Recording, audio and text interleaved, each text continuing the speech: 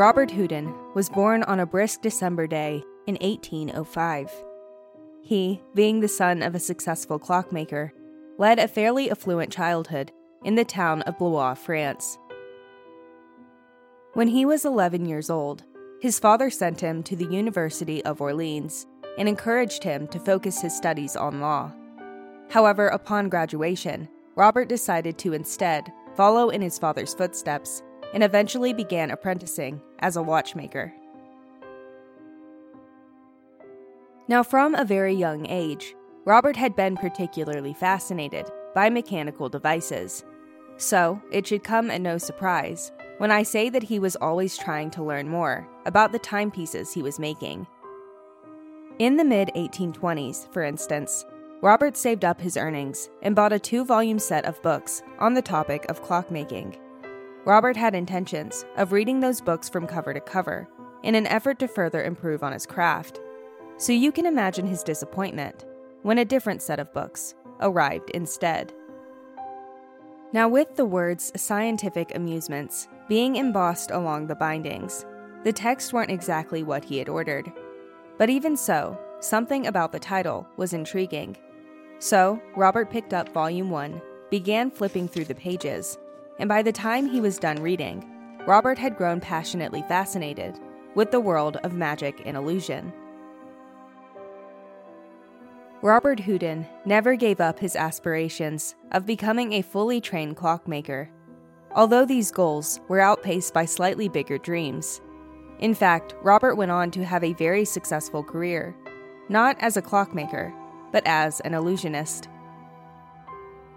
Throughout the course of his work, Robert built a whole repertoire of tricks that included everything from his debut act titled Second Sight to the much more intricate illusion that he called the Marvelous Orange Tree. Robert even traveled to French Algeria on behalf of the monarchy to make peace with the local tribes through the power of magic. Needless to say, Robert Houdin led a very vibrant and magical life, which is why he was given the title Father of Modern Conjuring upon his death in 1871. Years later, a young Hungarian-American magician would break into the mainstream, performing acts as an escapologist. And in honor of his idol, this young illusionist adopted a stage name that paid homage to Houdin's legacy.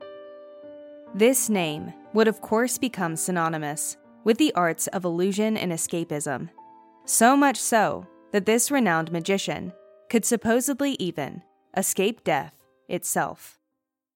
I'm Courtney Hayes, and you're listening to Haunts. Stay tuned.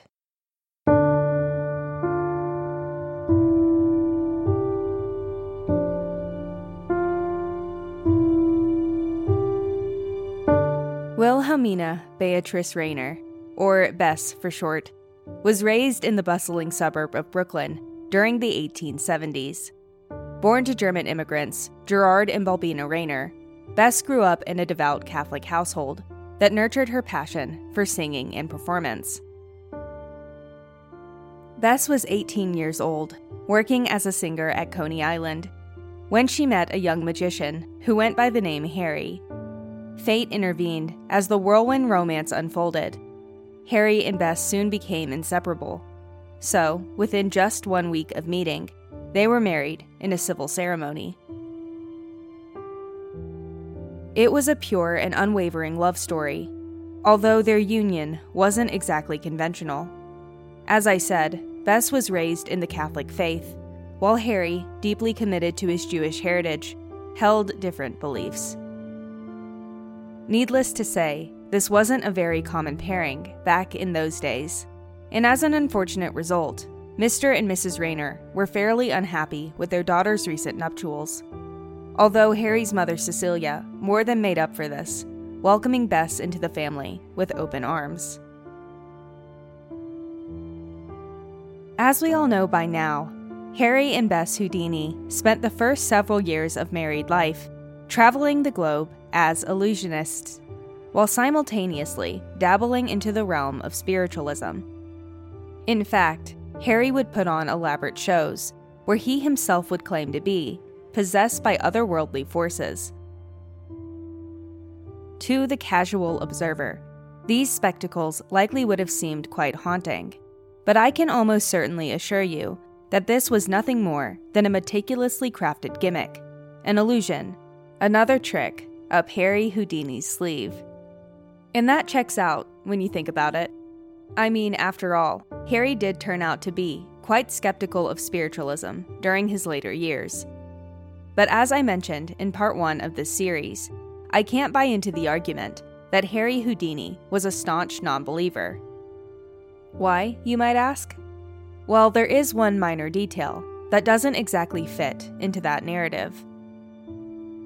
You see, Bess Houdini remained quite interested in the spiritualism movement, even after her husband shifted his attention to more adrenalized endeavors. And in light of that, the couple made a pact. Of the two of them, whoever was the first to pass would come back to the other for one final farewell. That is, of course, if such a feat was actually possible.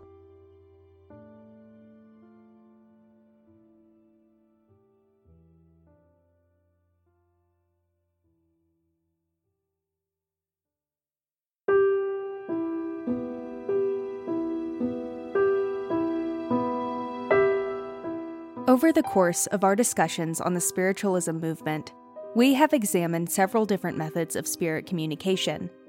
We have delved into the rich history of the Ouija board, debated the legitimacy of spirit photography, and even touched on the practice of automatic writing in our previous episode. But there is one element of spiritualism that we have yet to explore, and that, of course, is the seance. Now, it likely goes without saying that the remainder of this episode will heavily revolve around this topic. So before we dig any deeper into the story of Bess Houdini and the life she led after her husband's death, I think it would be best if we first discuss what a seance even is. The term seance is derived from the French word for session, and if you trace those roots back even further, the term is almost synonymous to the old French phrase soir, or rather, to sit. It's a fitting moniker when you really stop to think about it. I mean, I'm sure most of us, at least, have seen those antiquated photos of people sitting around a cloth-covered table, their hands pressed against the woodwork. It's these photographs that document some of our very first attempts to contact the great beyond.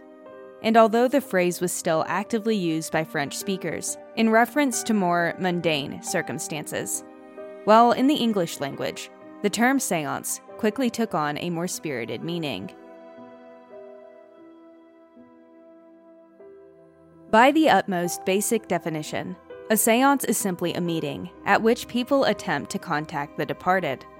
This feat is usually accomplished through the agency of a trained spirit medium, although theoretically, anyone with the right tools could hold a seance for themselves. So people did, and as a result, several different variants of these sessions came to be.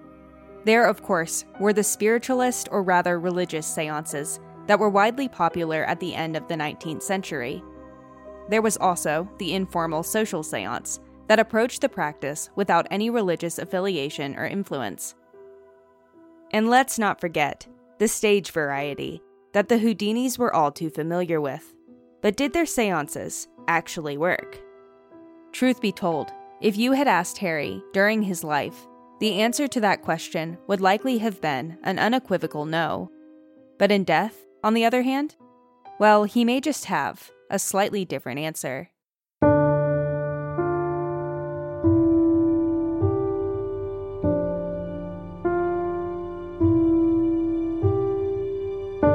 As the sun began to set over the city of Detroit, a chilling, bitter loneliness fell upon Bess Houdini. It was All Hallows Eve, 1927, the perfect night to reach through the veil and ask the spirits for some much-needed company. Of course, Bess had held her fair share of seances over the years, but rarely without her husband Harry, who, tragically, was now all but gone from this world. It was a cold, hard truth that likely would have been difficult to face, But even still, Bess had made her late husband a promise, one that she had every intention in keeping, no matter how much it hurt. So on this, the first anniversary of Harry Houdini's death, Bess sat down at the head of a large table. There, in front of a handful of witnesses, she called out her husband's name, and thus began a rather haunting tradition. In the decade that followed his death, Bess held an annual Halloween seance, during which she would attempt to contact the spirit of Harry Houdini. She hired the best psychic mediums that money could buy, furnished each session with props and tools, and generally spared no expense when it came to these somber soirees. Now, I know what many of you are likely thinking. If Bess had hired psychic mediums instead of performing these seances firsthand, then any results would have likely been easy to fake, right? Well, that assumption wouldn't be too far from the truth. But keep in mind, during his life, Harry was quite skeptical of the spiritualism movement. After all, at least from his perspective, he had been burned by a handful of self-proclaimed spirit mediums. So, he had already taken such falsehoods into account when he and Bess first devised this plan. I should explain. Back when the couple first met, at the vaudeville shows on Coney Island, Bess was popular for her rendition of a song entitled Rosabelle. And as they started their lives together, the song became the soundtrack of Bess and Harry's love story. In fact, Bess even had the name, Rosabelle, engraved onto her wedding band. Then, as they continued their careers, the Houdinis developed a secret code that they would use during their mind-reading act. Now, this was a code that only the two of them knew and understood, so as they formulated these spirited plans, it only made sense for them to incorporate the code to some degree. Rosabelle answered, tell. Pray, answer, look. Tell, answer, answer, tell. This was the coded message that Bess Houdini listened for at each and every seance. Yes, to the untrained ear, this likely sounds like a bunch of gibberish. But as we all know, there was at least some logic behind these words. Because Bess and her husband were the only two people who knew this code at the time, then at least in theory, if a medium uttered these words during a seance, Bess would know that this was a legitimate message from the great beyond. A fact that would ultimately prove that Harry Houdini, the king of cuffs himself, could even escape the shackles of his own death.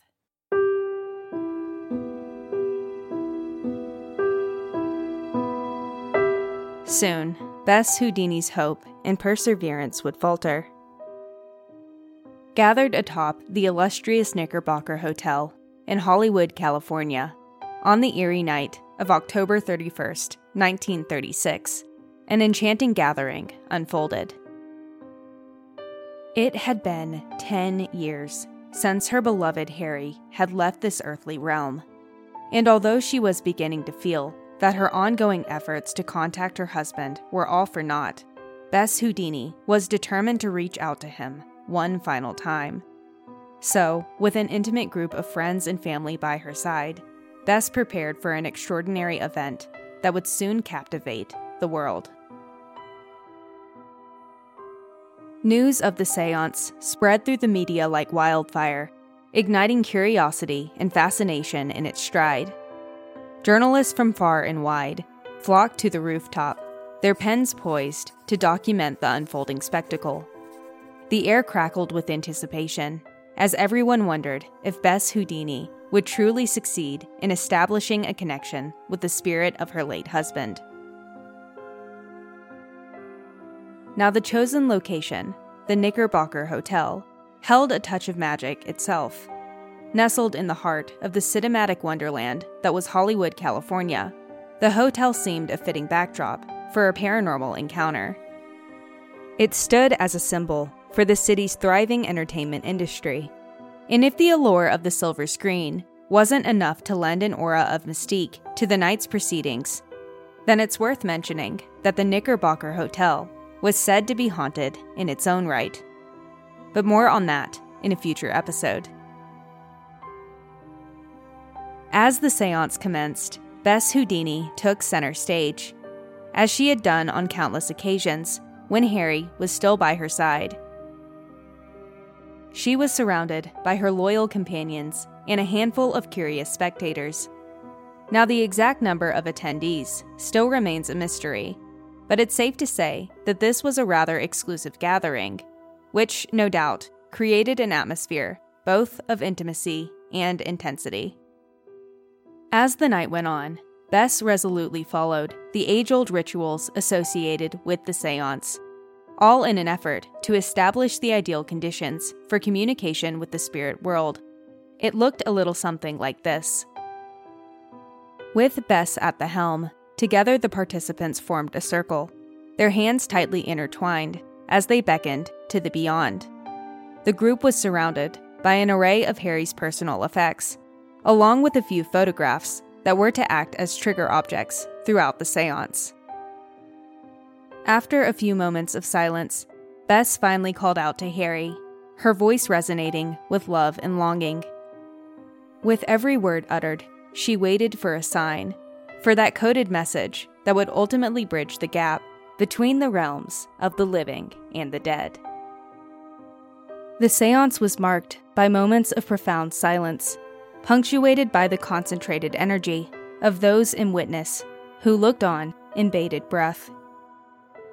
And with that, all eyes were on Bess Houdini, as she made a silent call to the other side, one that in the end would tragically remain unanswered.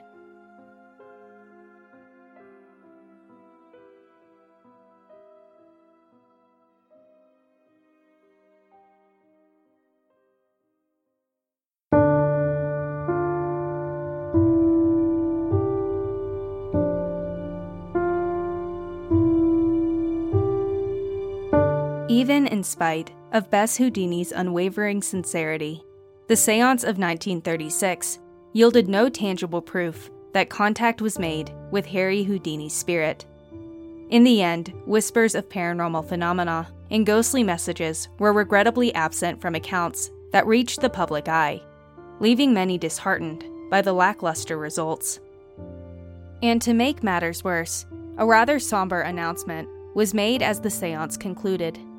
You see, as a parting word, Bess Houdini made a public declaration that this would be the last organized attempt to reach out to her late husband. Her determination, once unyielding, was now at rest, and with that, Bess was finally granted a bit of peace. She was now sure the unwavering silence was confirmation that Harry had moved beyond the reach of mortal contact, and as such, it was time for the world to let him go. Bess Houdini passed away just 7 years later, and although her loss was mourned around the globe, I can't help but think that this was ultimately a joyous reunion. So as the decades passed, fans of these renowned illusionists carried on this spirited tradition. In fact, even to this day, Houdini seances are commonly held on the anniversary of Harry's death. But even in spite of these subsequent attempts, no conclusive evidence of successful communication has emerged, leaving the mystery surrounding Harry Houdini's life and afterlife enshrouded in an eternal veil.